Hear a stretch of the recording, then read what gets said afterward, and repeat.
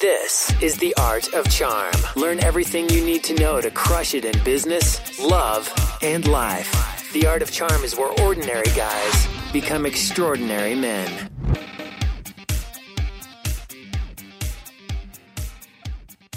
Welcome to The Art of Charm. I'm Jordan Harbinger. The Art of Charm brings together the best coaches in the industry to teach you guys how to crush it in life, love, and at work.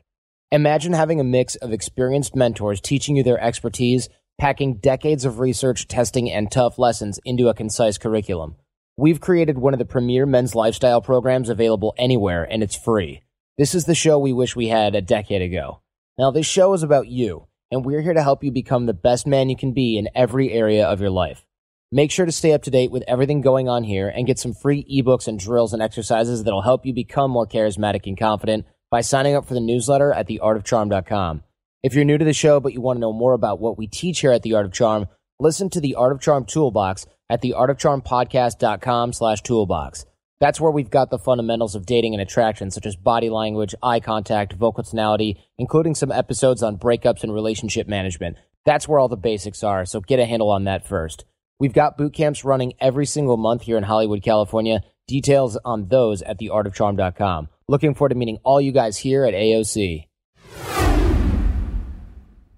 All right, today we're talking with Adam Grant, author of Give and Take. He also was listed by Malcolm Gladwell as one of his favorite social science writers. We're going to talk about how to be of value when networking instead of being a pest. Actually, I relate a lot of personal experiences in this one, so if you guys are writing in and helping me out, I appreciate it, and this will give you guys some clue as to how this appears to other folks when you do reach out to try to expand your network. We're also going to talk about how to protect your own time as entrepreneurs and as individuals, and something called the 5-minute favor and why it's magical in terms of getting through to people, as well as how to spot selfish takers and protect ourselves from their evil reign of anti-networking terror, as well as being a chunker and not a sprinkler, and you'll find out what that means in this one with Adam Grant, so enjoy. I'm glad to have you on the show finally. You know, I noticed you got your PhD from the University of Michigan, where I went for 7 years getting various degrees of various types. Go Blue. What'd you study there? I studied, I made my own concentration in undergrad, which is this weird thing that you can do. I don't even know if you know about this, but you can kind of go, hey, Academic Standards Board, I don't like math and accounting and all these dumb prerequisites you stuff people into, but that's what I basically did. And I said, I really want to study political science, economics, and some other cool stuff like business, German, and Spanish. And they went, okay, but it's got to be pretty hard and rigorous to match up with any other normal concentration. And you probably know how universities have these things where they're like, oh, accounting 271 is going to be like the weeder course that's so hard that everybody quits and switches majors if they're not cut out for this or whatever. Well, I managed to skip all of those things because, my opinion, the preconceived notion that Americans have that languages are so hard that I said, listen, I will take German, Spanish, Serbian, I will pack those into a concentration with econ and political science. And they went, this guy's crazy. He's going to do multiple languages. Well, that's obviously hard enough to be considered a concentration. So honestly, these were great because throughout your academic career, when you do that, you can actually go into a class like econ, whatever, and you can drop it and go, man, this totally sucks.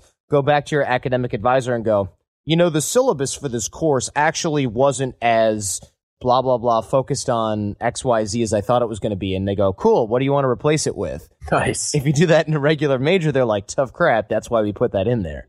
And so I made my own concentration in undergrad, and then after that I went to law school. So that was because I didn't have anything else to do, because apparently making your own concentration is not the best way to get a job.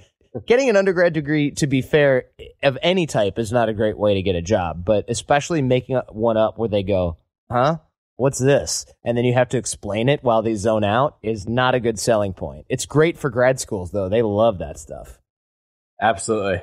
So I know that you're also one of Malcolm Gladwell's favorite social science writers. That's pretty cool. And I figure he probably didn't just call you and go, hey, yo, Adam, I'm going to name you as one of my favorite science writers. Did you just read an article? You just picked up Social Science Daily, and there you were? Or how does that work? I would love to read that if it existed. But There was a New York Times piece where he was interviewed in the fall that a bunch of people sent me where he was asked to name some of his favorite social science writers and was kind enough to put my name on that list for reasons that are unbeknownst to me. That's cool, though. I mean, especially when people send you stuff. That's only happened to me a couple times in my life, where once the Art of Charm got mentioned on Saturday Night Live, which was really cool. During the Weekend Update, they were kind of making fun of us. And, you know, you find out about that because your Twitter explodes at like 1 o'clock in the morning or whatever time it is when that airs on the East Coast. That's pretty cool. So, but I can imagine a mention from Malcolm Gladwell probably got you more traction than a one-liner on Weekend Update. I don't know. It's a toss-up. It is a toss-up. I guess we'll never know. And also, you're one of Wharton's youngest full professors, really highly rated teacher, et cetera, et cetera. But why don't you tell us what you teach? Because all the accolades in the world really don't mean squat unless you can convey something to us. No pressure. All right. I'll do my best. Yeah. So I'm an organizational psychologist. Basically, I teach anything that has to do with people and organizations. So one of my courses is on leadership and teamwork. How do you set a vision and motivate people to follow you? And how do you collaborate effectively when you're working with others? I teach another class on negotiations and another one on organizational behavior, which looks at everything from making group decisions to selection and hiring to organizational change and culture and just about everything people relevant in between. Excellent. And you wrote a book called Give and Take, which everybody is like, you know, gushing about. Tell us, I mean, essentially, when you're looking at this book, it's not just networking. It's about figuring out how much you can give without sort of getting taken for a ride. That's a great way of capturing it. Absolutely. Why is it important to give, first of all? And why is it important to think about being taken for a ride? I mean, there's a lot of people that I've encountered that are just, they're takers. And yeah, at some level you go, damn, that guy's never going to really pay it back in any way. He's just going to kind of continually make me feel bad about it.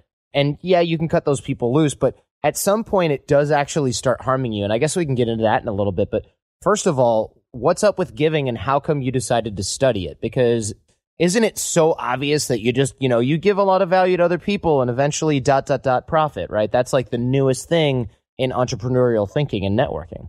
It is, but it turns out to be a lot more complicated than that. Oh, damn it. I thought this was going to be a 7-minute interview. All right, continue. I'm sorry to disappoint you, Jordan, but I guess, you know, the place to start for me is to say that in any industry or any culture, you find these 3 styles of interaction. So on one end, we have the takers, and those are the people, as you described, who are always trying to get stuff from other people, and they never like to give things back. They're great social loafers and free riders and shirkers.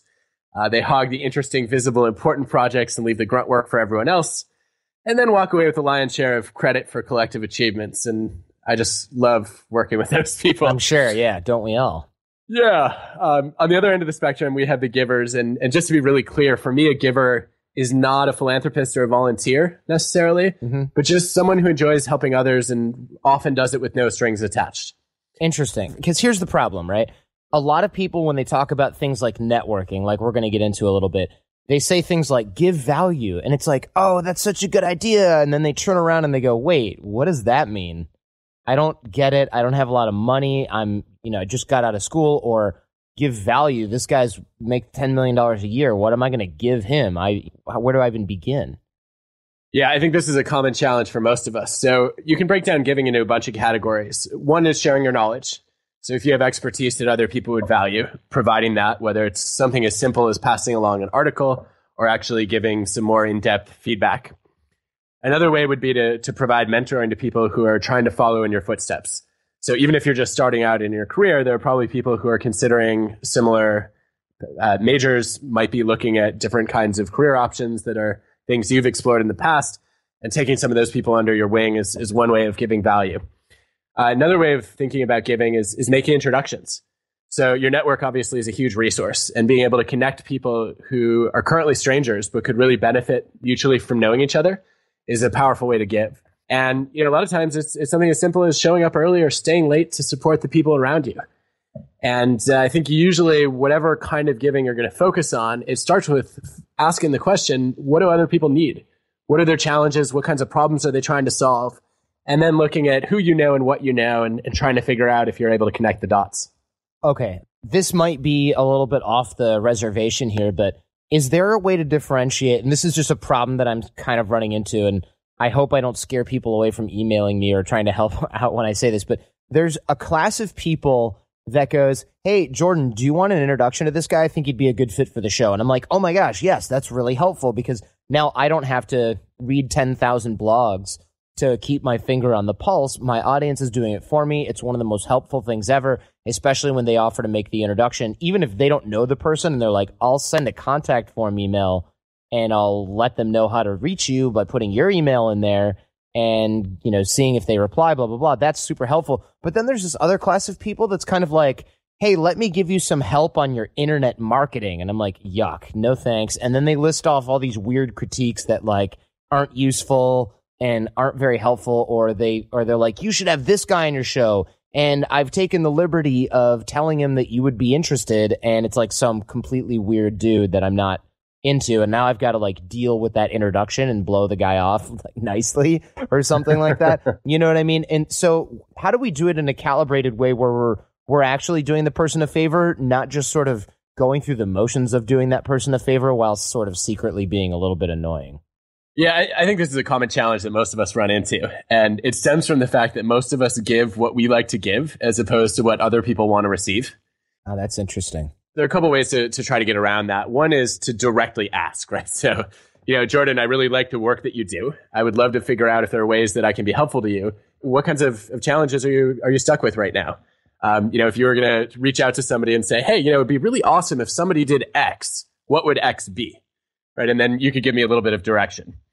Another thing, though, is I actually think receivers can do a good job with this. So you could broadcast your interests much more clearly.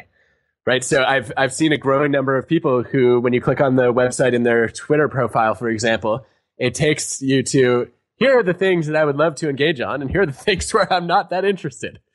And then, you know, hopefully people will stop offering you the things that you don't want. That's a really good idea that I've never thought about. And I feel like that could be a simple line item in someone's bio. Because for me, it's more useful than I think for like somebody who's not on the internet all over the place all the time.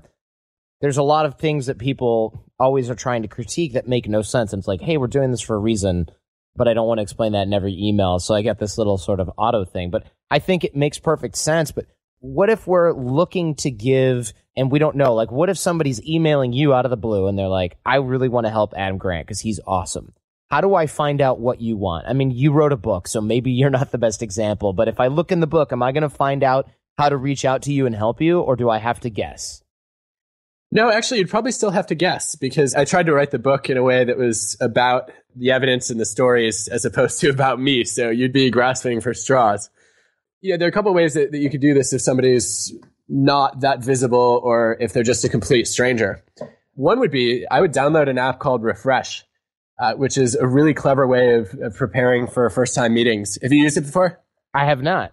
I found it to be quite fascinating and useful. So what Refresh does is it basically aggregates everything you would ever find in a web search. And instead of having to go through all these different hits, what it does is it gives you one sort of consolidated profile of all the information that's out there online about a person. And then you can figure out that, you know, like you lived on the same street 4 years apart. Or, you know, you might share a common interest in a really obscure minor league sports team. And then you've got a foundation for a conversation, which then feeds into the other person being more likely to open up and actually tell you about how you could be helpful. Another thing you could do is you could actually propose several different things that you might be able to offer. So, you know, hey, I think the work you're doing is really meaningful. I would love to support it in any way I can. And the 3 ways that I most enjoy being helpful, Jordan, typically are, you know, one, I really love sharing research. I study all these dynamics about organizations, and if you have a question about that ever, I'm likely to be able to think of a study that might reference it. 2, I really enjoy making introductions. And these are the kinds of people that are in my network. If you ever want to meet somebody like that, great.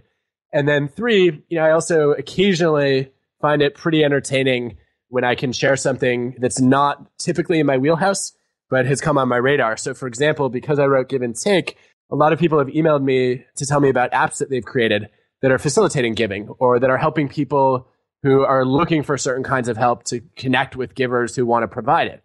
I could certainly direct you to those kinds of apps.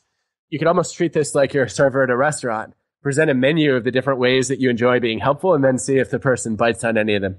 Excellent. So if they do bite, then how do we turn that into an efficient process? Because here's what I'm deathly afraid of, and I know I'm not alone on this because I talk with people who run successful businesses every single day, almost all day long, essentially. And one of the big annoyances is you go, all right, yeah, sure, send me some feedback on this because you're a blog reader or whatever, you've consumed my product if you're a product guy, and I'd love to hear what you think about it. And then it turns into this like time suck where they're like, great, well, send me these resources and then let me look at this and then let's jump on the phone, and you're going, how did I just commit myself to like a 10-hour part-time job after accepting help from somebody else? Oh, no good deed goes unpunished, right? Yeah. Well, I think, there are a lot of ways of dealing with this. One is you set up stage gates. So you have people in your organization who field those initial conversations, and then they tell you who's likely to be most helpful or who, seems to actually fit in a category where you think there's mutual benefit to further engagement. I had the misfortune after Give and Take came out last year of getting about 4,000 emails from people in the span of a few weeks who wanted various things or wanted to help in a number of ways. And I ended up hiring someone who basically does triage. And he takes all the initial conversations. He figures out what they're looking to give or ask for. And then he comes back to me with a report on, here are the things that I think you should definitely contribute to or engage with. Here are the things that are a maybe. And then on these others, let's brainstorm about whether we can direct them toward resources that are, up their alley. Right. The other 3,900 emails, right? Exactly. Yeah. The second thing that I would say is I would recommend starting with the initial conversation. I think that, any kind of scheduling app that allows you to book like a 15-minute conversation is a pretty good start. And then, the conversation has a dedicated end time, which most people find awkward to schedule verbally. But if that's part of the system, it's there. Then you can sort of figure out after that conversation whether further engagement is useful. Third thing I would do to go back to this idea of sort of broadcasting what kind of help you do and don't want is refer people either in your auto reply or in your actual email response. Here's my statement about why this kind of help has not been useful to me in the past. If you have a rationale about why I'm wrong, or you think you can be helpful in a way that I don't currently understand, give me your best 1-sentence or 2-sentence explanation of why. And then if they can pull that off, maybe you're interested in having that conversation. I'm not, just to be super clear to the guys out there listening, I'm not doing this to be like, wham, me and Adam are so important. We get so much email. Everybody loves us and wants help. I'm looking at this from what can you guys learn from listening to people sort of who do get a lot of this, have an inside conversation. Because I recently got a Facebook message from a really nice guy who's a big fan of The Art of Charm, been listening to the podcast for a really long time. And he wrote me and goes, hey, I want to help you out with your marketing. And I'm like, okay, well, here's the email to the guy in the marketing department. He goes, no, I want to meet with you in person and talk about some things on your website. And I wrote back and I was like, hey, I don't mean to be rude, but I really don't have time to do that. I have no idea what you're going to tell me. Most of what you tell me might be something that we're working on. It might be something that we have no intention of fixing because it's not broken. It might be something we're going to do 3 years from now. But the most important difference is I can't triage it myself, which, by the way, is French for sort, in case you guys don't know that. I can't even do much with it because I'm not the marketing guy. So I could easily meet up, take 10 pages of notes, turn around to the marketing guy, and he goes, yeah, I mean, that's all in the game plan for next week. And I just wasted 2 hours. Not that I don't like meeting people, but if I did that with everybody, I did the math recently because somebody got mad at me for recently declining a meetup. I literally counted it up. And if I met with everybody that requested time from me last quarter for 1 hour on the phone or in person, I would have spent over 700 hours working, which is more than any reasonable full-time position every single day of every single week. And that would ensure that The Art of Charm goes out of business and that there's never another podcast again, right? Because I would have no time. Now back to the show. Yeah, and none of those people who are reaching out have any idea how many other requests are on your plate. So even if plenty of them are not takers, it just adds up. Yeah, no, it was perfectly fine because I actually explained to him. He goes, hey, man, this is weird, but why aren't you excited about this? You know, I work for a really good company. It's Fortune 500. and I do marketing for them, and I'm good at this, like, and I go, hey man, nothing personal. I believe you. I can't deal with this because I get this same request at least once per day, and then usually more than once per day. And I get a lot of other requests at other times during the day. And then he was like, oh, I never thought about that, but it makes perfect sense. Him and I are completely cool now. We'll probably eventually have a beer because he does have great feedback on other things that are directly my department. But you're right. It took that explanation of like, hey, I'm not just being an internet nerd-lebrity wannabe, like I'm too cool for school. I literally just can't deal with all of the volume. And so when you're reaching out to somebody, well, let me ask you this. Would you agree that it kind of pays to assume that that person is slammed beyond all reasonable opportunities, and so that you really go, listen, I'll keep it short. Boom, boom, boom. This is what I can do. If not, no response necessary. Just make it as easy for them to reply, as easy for them to sift through as possible. Absolutely. I actually ended up writing 2 different blog posts on this because I was so stunned when I went through this transition from being sort of like an invisible professor to being an author that was a little bit more in the public eye and findable. So last year I wrote one about 6 different ways to get me to email you back. I basically went through all the different emails that I had received in the preceding couple months since the book launched and tried to figure out which ones I was most motivated to respond to and why. And then sort of boiled it down to a bunch of really simple pieces of advice that I guess fall in like a knowing doing gap category. When you read it, like none of it's surprising, except that almost no one follows any of the rules. I'm totally on board with that. And then actually just this past spring, I wrote one about rude emails, which sort of categorized the 9 different things that people do almost every day in emails to me, where I think, gosh, that was not a good way to make a connection. Okay, well, obviously I want to link to those in the show notes, but I would love to also hear about what has worked and what has been one of those completely like, wow, this guy's a Yahoo and I'm never going to talk to this person again. In fact, let's start with that because it sounds fun. Oh, it's fun. So I guess when Give and Take came out last year, there was a New York Times piece that wrote about the book and talked about, I guess my wife got quoted as saying that I never say no or something to that effect. It was like putting up a big neon sign to all the takers in the world. Hey, contact this guy. And I got one email from a guy who wanted me to help him fight his medical malpractice lawsuit. Now, I'm not a doctor or a lawyer, so I don't know how I can help with that, but I felt bad for him. And then there was another one from a guy who said, my dream is to become a millionaire. I'm not currently one. I'm wondering if you can introduce me to all the millionaires in your network so I can become one. That's brutal. Yeah, that's like take a breath and realize what you're asking. Like, I want to expend all my social capital introducing you to people so that you can essentially ask them similarly ridiculous questions in the hopes that you'll eventually get money. It sounds like a fun experiment in social capital suicide. Exactly. Yeah, like, hey, I just wanted you to meet this guy. He's probably going to incessantly ask you for things because he wants to be wealthy. He has no other plan on how to get there other than asking you for ideas / money / resources to that effect. And people would go, remind me to never answer a call or email from Adam Grant ever again.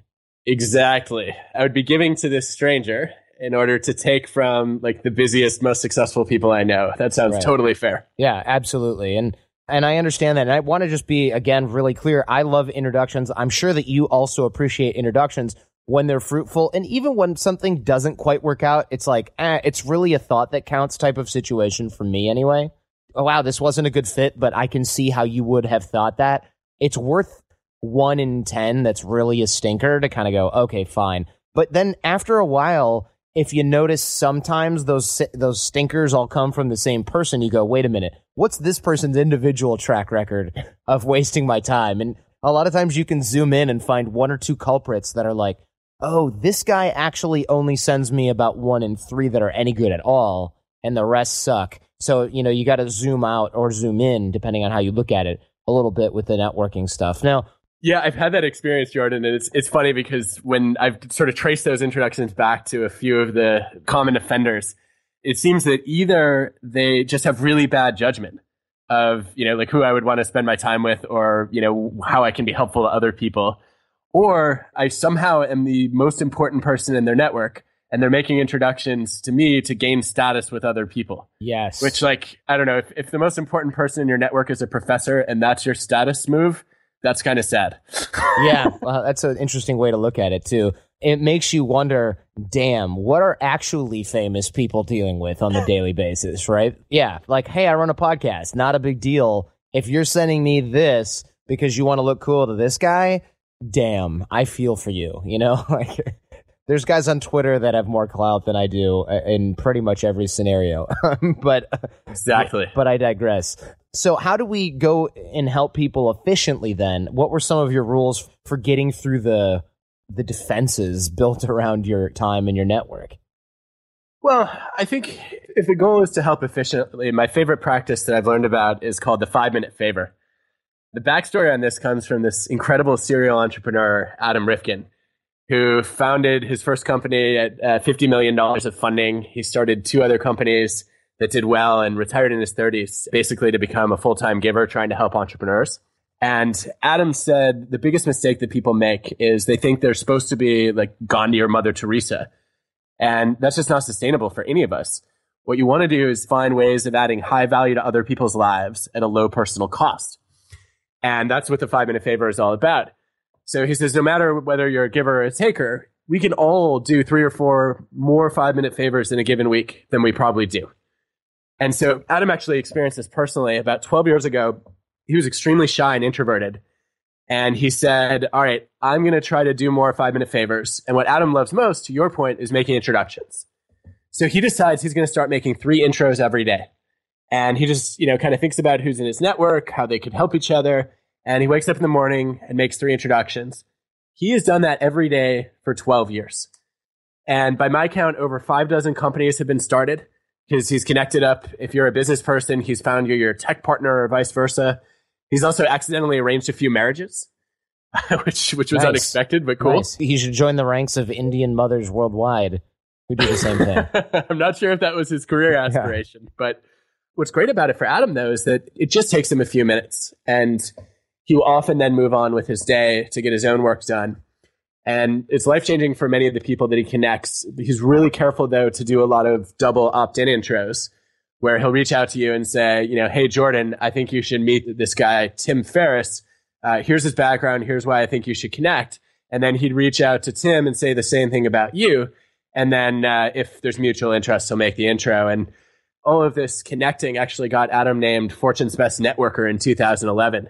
And you never would expect that he would be the best networker on earth, according to Fortune. But he got it because he had more powerful connections on LinkedIn than anybody else to basically the founders of every tech company that you've ever heard of.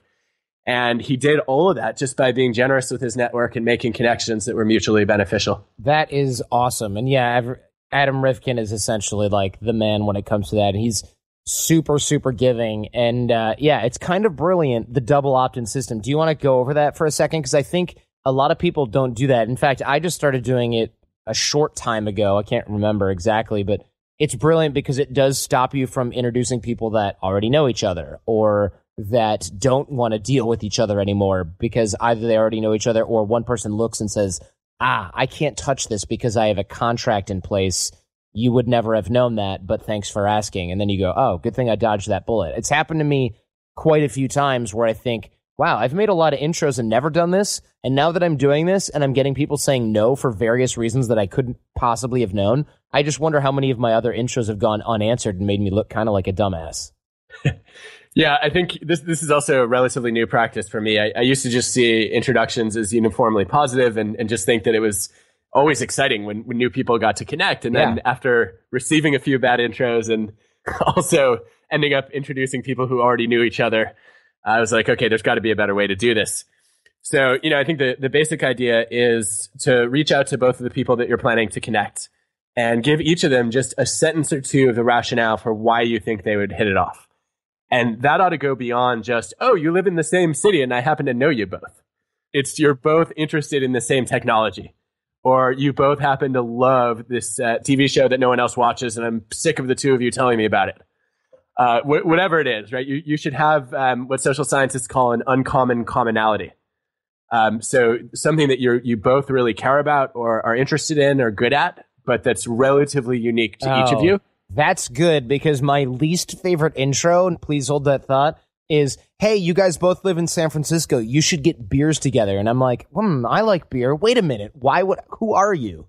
I don't know you. No, I can't even spend time with my own parents and girlfriend. Sorry. It's too common of a commonality. Or, hey, he lives near you. That's great, but so do like literally millions of other people. Exactly. So give me a really unique reason for why I should connect with this person, or why this person should be enthusiastic about connecting with me. And not only will that increase the likelihood that both people go in sort of ready to make a meaningful connection, but it signals that you're more of a giver, right? Because you actually sat down and instead of just imposing this introduction on two people, you asked whether it would be something that would benefit both of them. And then when it does, guess what? That means that you actually get to test your judgment, and you know moving forward what kinds of people to connect. The double opt-in is brilliant. It takes a little bit longer, which is, I think, why I was a little bit resistant to doing it. I'm like, they'll dig it. But then I definitely had a couple stinkers where I thought, okay, I need to go ahead and do that anyway. And now in your book, you talk about essentially the power of powerless communication. What does that mean? Well, it's basically a way of kind of highlighting how people who talk like takers end up projecting confidence and competence, but alienating the other people they're trying to build relationships with, and how there's another way of speaking that tends to work better. The concrete example that always stands out for me is Abraham Lincoln. So Lincoln was in a debate, and his opponent called him two-faced. And Lincoln, he was very quick-witted, obviously, and actually had a pretty disarming sense of humor. Without even skipping a beat, he says, "You called me two-faced. Well, do you really think if I had another face, I would wear this one?" Oh, nice. And the audience, of course, loses it. And what's great about this is he is deliberately making himself look bad, right? He's commenting on his own appearance in a negative way. That is conceding some level of power. He's making his attractiveness or lack thereof salient. But he's doing that in such a way that humanizes him and makes people much more interested in connecting with him as a person. And that's what powerless communication is all about.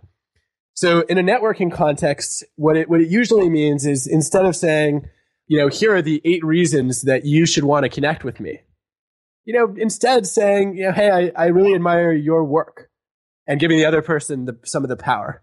And I was wondering if you might be willing to spend 5 minutes with me talking about this topic, answering this question that I'm grappling with that's uniquely relevant to your background.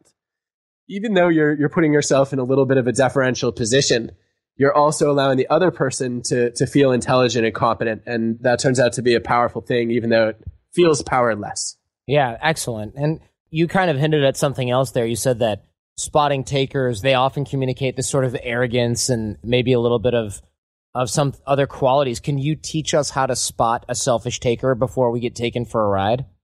Such a critical skill, especially in networking. And a lot of us get fooled because takers actually tend to make more charming first impressions. Uh-oh. Yeah, I know. I don't like where this is going, man. I'm sorry, Jordan, but if you look at the data, it's the biggest narcissists and the most egotistical people who exude that confidence that just draws us to them. And then they end up being the same people who stab us in the back or maybe in the face. So a couple ways to spot them. One is to look for a pattern of kissing up but kicking down. A lot of takers are really good fakers when dealing with powerful people. Yeah. But they find out pretty quickly it's a lot of work to pretend to care about everyone they interact with. And they let their guard down with peers and subordinates. So if you find somebody who's really nice and generous with people above them, but pretty unpleasant with people below, that's one risk factor. Sorry, how would we find that out? I think that a lot of times this is actually gathering gossip. It's positive gossip. Doing a little recon. Yeah, you're going around and asking people, hey, what do you think of this person? And if you notice a pattern where people who are in positions of power over them are always positive and everyone else is negative, then that's something I would want to investigate more closely. Yeah, that's a good call. Interesting. You can definitely look at their speech patterns. So when talking about success, takers use a lot more I's and me's as opposed to us and we, which is not really surprising, but a lot of us forget it.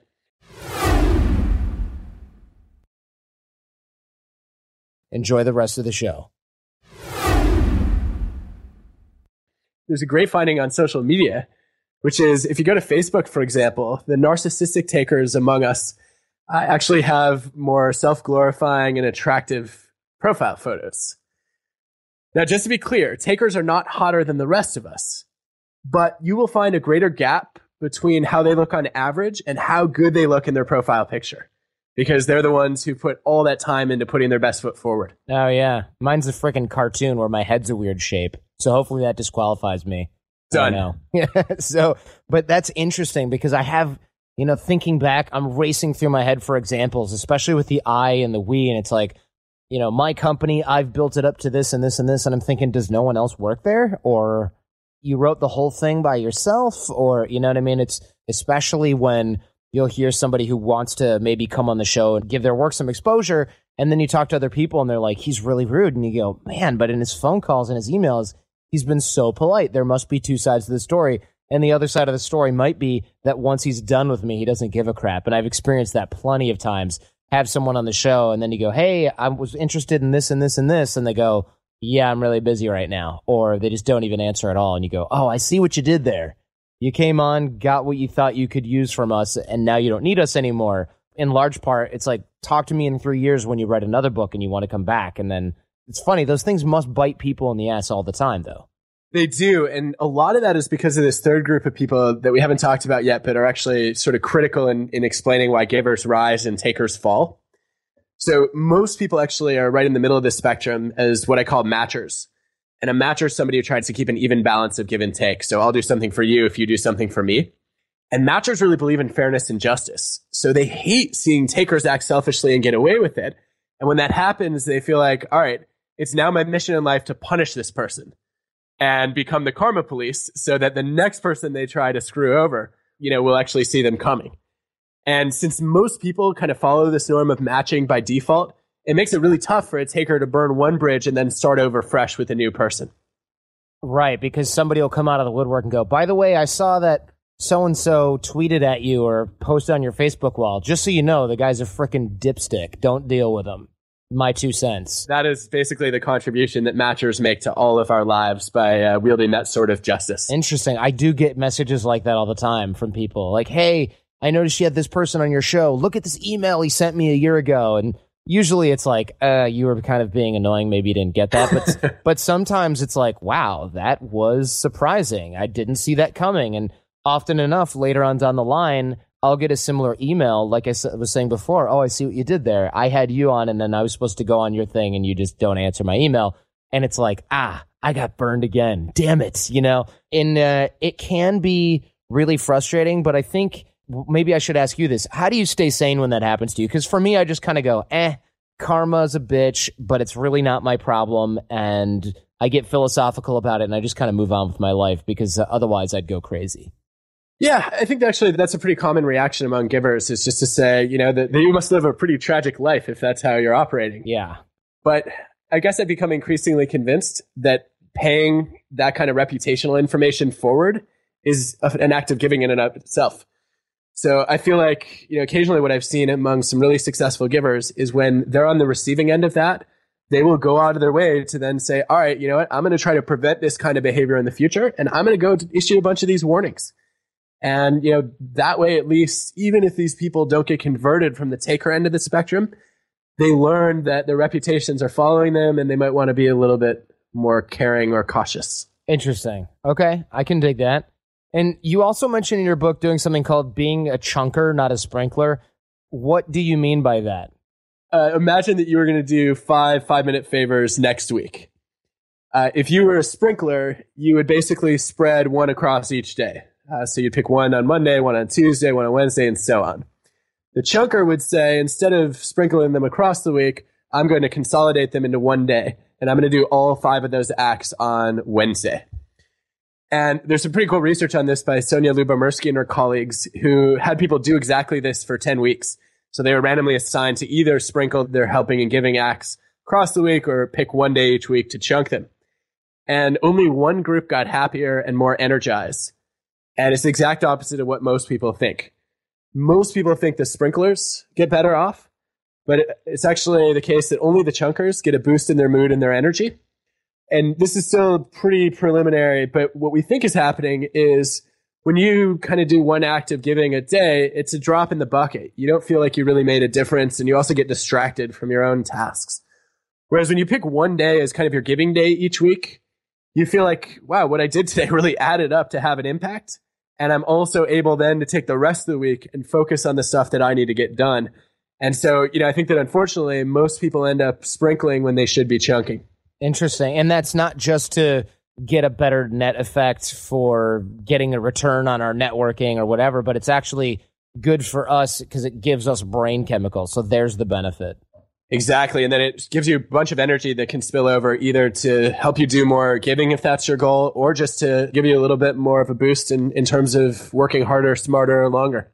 Great. Excellent. And now some of the other networking tips that you give, or at least some of the other advice that you give, includes becoming a better negotiator. And I definitely want to touch on that before I let you go, because I think a lot of people are often wondering, they might even be networking for the purpose of maybe getting a better job or getting a better position or getting a different project. How can giving actually help us become better negotiators, or can it actually?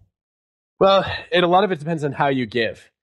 So the best study I've seen on this was done at Vanderbilt, where essentially you're going to negotiate with somebody else and you get tested on your intelligence before the negotiation as your counterpart.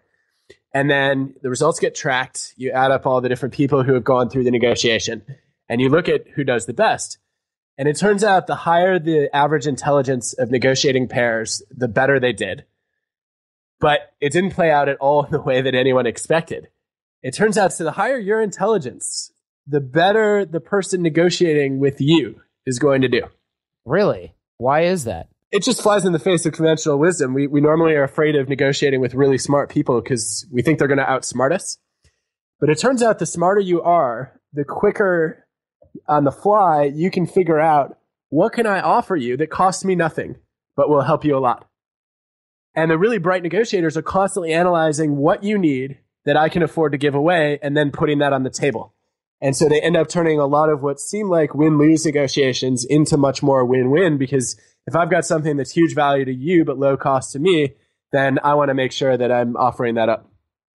So one of the big tips that you also give and that we talked about prior to the show is reconnecting with dormant ties. And this is an elusive one because a lot of people go, yeah, I know I'm supposed to reach out to my college roommates. I'm supposed to call my dad's friend and blah, blah, blah. I'll do that later. Right now I'm doing XYZ. Or, yeah, I already know that. Tell me something new. But you really think that it's important.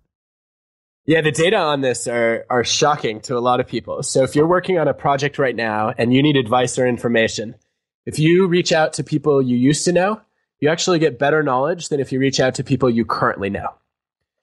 And the reason is most of the people that we reach out to right now are strong ties. So the people we see every day, they know us well, and they tend to know a lot of the same stuff and same people that we do.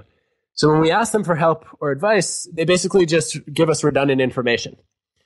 Whereas dormant ties are traveling in different circles and learning different things, meeting different people. So that college roommate, the person you grew up across the street from, maybe somebody you worked with in a prior job, you can't predict who they know and what they know in the last 3, 5, 7 years since you last connected. And so they can really open up a fresh window of insight for you. Now, when you do this, you'll find out really quickly if you've been a giver, a taker, or a matcher in that relationship. Because if you've been a taker, basically that dormant tie is going to lock the door to their network and throw away the key. Whereas if you've been a matcher, it's a little bit easier to reconnect. But matchers, because they have this quid pro quo mentality, tend to create a transactional vibe. Like, Jordan, I didn't really care about you. I was just helping you so I could get something in return. Mm-hmm. Whereas if you've been a giver in that relationship, there's this reservoir of goodwill. And that person's super excited to hear from you, find out what you're up to, and figure out if it's possible to help you. And so I think that that's one of the powerful ways that giving actually pays off in the long run. But a lot of givers are reluctant to reconnect with their dormant ties because they don't want to be a burden to them. Forgetting, of course, that if your dormant ties are matchers, they want to basically even the score. They want to reciprocate. And so if you reach out, you're actually doing them a favor. Oh, that's great. That's a good way to look at it, because a lot of people, especially, I dare say, people that aren't doing so well in business, they often say like, oh, I don't want to connect you to so-and-so because I might need that connection later. You ever hear that? Yes, and it's like, why is that zero sum? Yeah, Like, exactly. You can have that connection, and I can have it too. Right. Like people might say, oh man, you interviewed Adam Grant. I really want to talk to him too.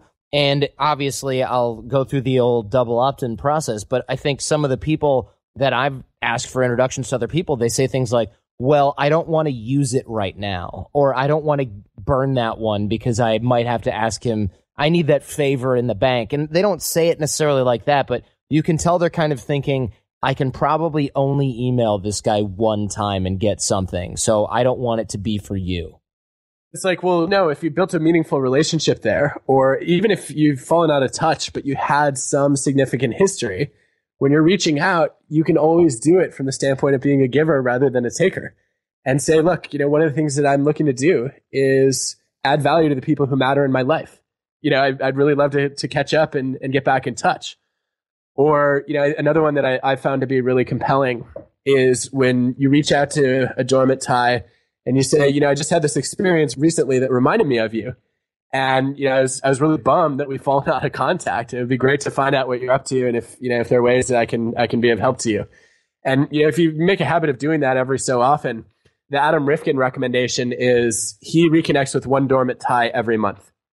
It's not a lot of work, right? If you have a reminder in your calendar on the last day of every month, just to contact one person you used to know, that's 12 rekindled connections every year. Some of those are going to pay off, and you don't have to be strategic about it. It's just one of the things you do to stay in touch with people who once were a part of your life.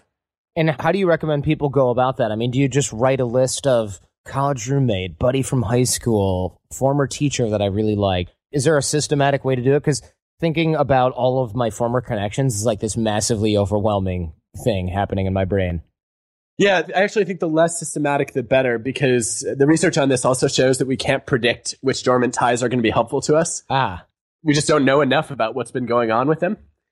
So what I would say is either, when you're going to travel to a given city, you look up who's there, or you literally just log into LinkedIn or Facebook or whatever social media you use and see who pops up that gives you the reaction of, I kind of miss that person. And if you make a habit of doing that once a month, you'll reconnect with some really interesting people. Excellent. Thanks so much, man. Is there anything you want to leave us with? The one thing I would say here is a lot of people are really confident that they're already givers.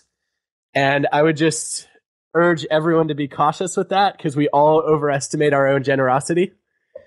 So I think that this is a judgment that can only be made by the people you interact with. So it's worth trying to find out through others' eyes how you're seen as opposed to just assuming, yeah, of course, because I have access to every act of generosity I've ever done, everybody else is going to think I'm a giver too. If anybody's interested, we have a free tool to facilitate that on the Give and Take site. If you go to giveandtake.com, you can invite anyone to rate you anonymously, and then the site will aggregate all the ratings for free and give you basically a mirror to look at yourself through others' eyes. And I would say try that one with your own risk. Yeah, wow, because you can get an answer that you really don't like. Yeah, and I think in some ways that's the most valuable feedback anyone could get. Oh, I would agree. I definitely agree. And I've seen that before. A couple good friends of mine, John Corcoran, who also came on here and talked about networking earlier in the show, he actually has that where it's like, rate me anonymously. And I'm thinking, ooh, how do I feel about that? I'm not totally sure. It can be a cold shower, I think, for a lot of people. And I think that's the first step to change is seeing your reputation and realizing you don't like it very much. Right. Realizing that it's not what you built it up to be inside your head. Bingo. Wow. Thanks so much, Adam Grant. Obviously, we'll have your book, giveandtake.com, linked up in the show notes as well. Thank you so much for your time. Thank you for having me. Pleasure to be here. All right, I hope you guys enjoyed that one. I really think that relating my personal experience, I think, helps a lot of people in terms of figuring out how to reach upward and expand your network, because it can be really tricky, and a lot of times we don't put ourselves in the shoes of the people that we're reaching out to. I also thought it was very useful when we discussed protecting our own time as entrepreneurs and individuals, as well as how to spot takers and protect ourselves from those people as well, because they are everywhere. And I'm sure that everybody listening has encountered 1 or 2 or 2 million of those people throughout our lives. So be sure to use that 5-minute favor and be sure to reach upward with style and grace and do that double opt-in. And we will see you next time. Solid show as usual, if I do say so myself. Show feedback and guest suggestions. We rely on you guys to help keep our finger on the pulse. So if you know someone who's a good fit for the show, let us know at jordanh@theartofcharm.com. Bootcamp details, that's our live training at theartofcharm.com. And that's also where you can find links to us on Twitter, Facebook, and other social media. If you're listening to this but you're not subscribed in iTunes or Stitcher, then that needs to change. Getting our shows delivered free to your phone or computer is the best way to make sure you don't miss anything. You can do that by going to iTunes and searching for the Art of Charm podcast, or by going to theartofcharm.com/iTunes and clicking subscribe. That's it. You guys can also help us. If you subscribe in iTunes or Stitcher, give us a 5-star rating and write something nice. We'll love you forever. Just go to itunes.com/theartofcharm and it'll take you right there. When you write us a review, it not only makes us feel proud, but it helps keep us in the ranks so that other people who can use this information can find the show more easily and get the credible advice that they need. It's also the best way to support the show other than purchasing training from us. So tell your friends, because the greatest compliment you can give us is a referral to someone else, either in person or shared on the web. So have a great week, go out there and get social, and leave everything better than you found it. Thanks for listening to The Art of Charm. Get more confidence, relationship skills, life hacks, and everything for the extraordinary man at theartofcharmpodcast.com.